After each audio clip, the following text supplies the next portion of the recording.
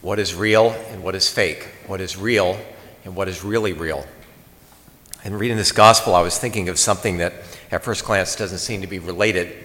I spent my teenage years and young adult years in Southern California, and our family often hosted relatives, especially in the winter, and so I can't count the number of times we went to Disneyland when I was growing up and that sort of thing, but some of the things that I found really fun was going to see taped shows. We often went to CBS Television City in Hollywood. We would get these tickets to go down there. It's a really good thing to do if you visit LA.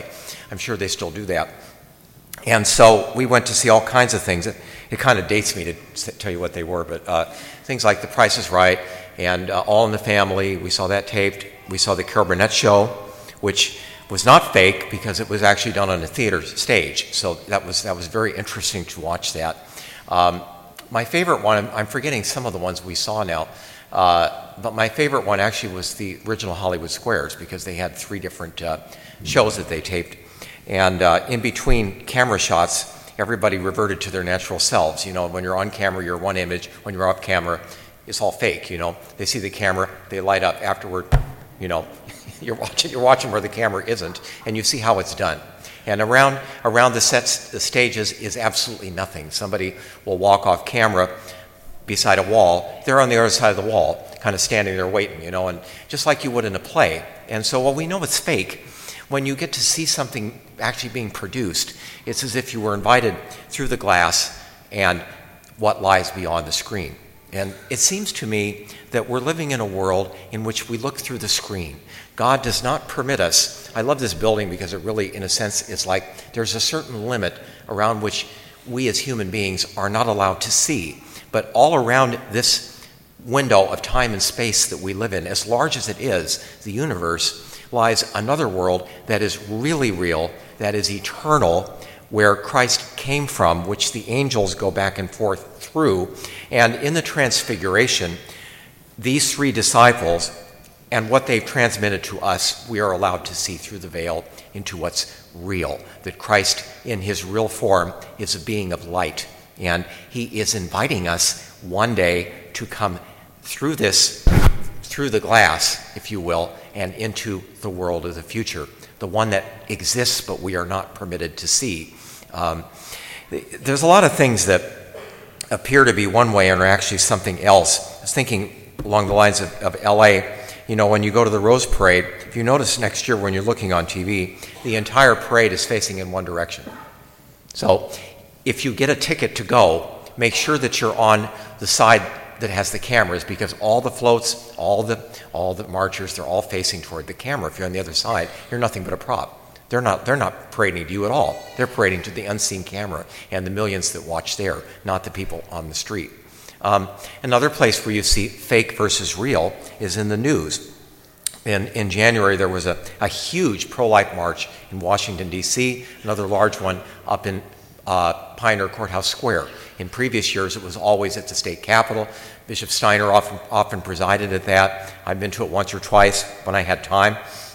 And sometimes with hideous weather, it was still full in Washington, D.C. Yet there's I won't say conspiracy. There's a silence in the media. Never a word. So you have the news is silent about what they don't want to report. And I ask myself, what else are they being silent about? If something that's close to many of our hearts is never reported, what else is not being reported? So again, you see fake versus real.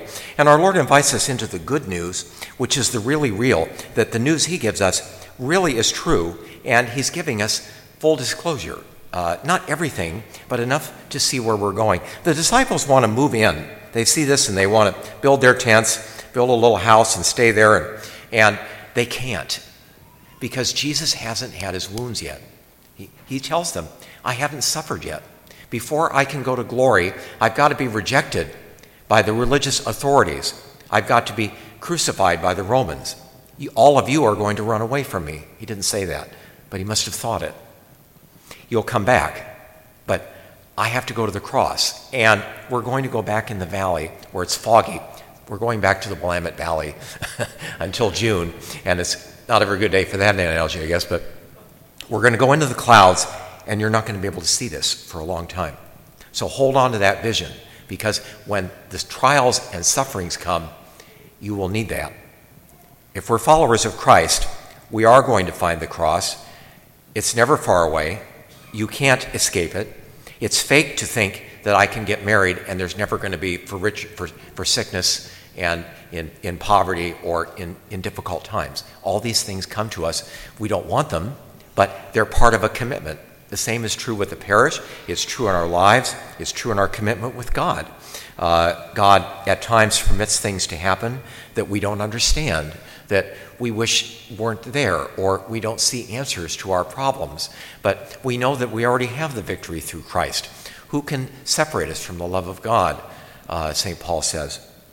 So Christ invites all of us on this journey to keep the vision of what's real. That right now we live in a world where God only permits us to see certain things, almost like a television show which you're watching through the glass. We can't see what lies beyond the screen. They won't let us. But God invites us to come in and see what the Creator sees. And we see something much greater.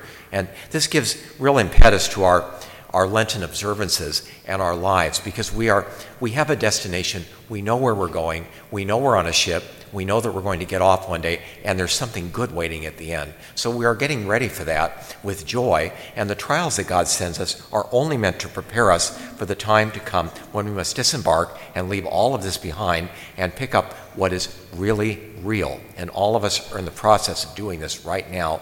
The Transfiguration begins with the small sacrifices of sin or of love, things we're adding in for Lent. These small sacrifices can become a transfiguration in our lives if we allow Christ to give us the vision and then to be faithful to him only by the grace of God when we go through the cross and follow him.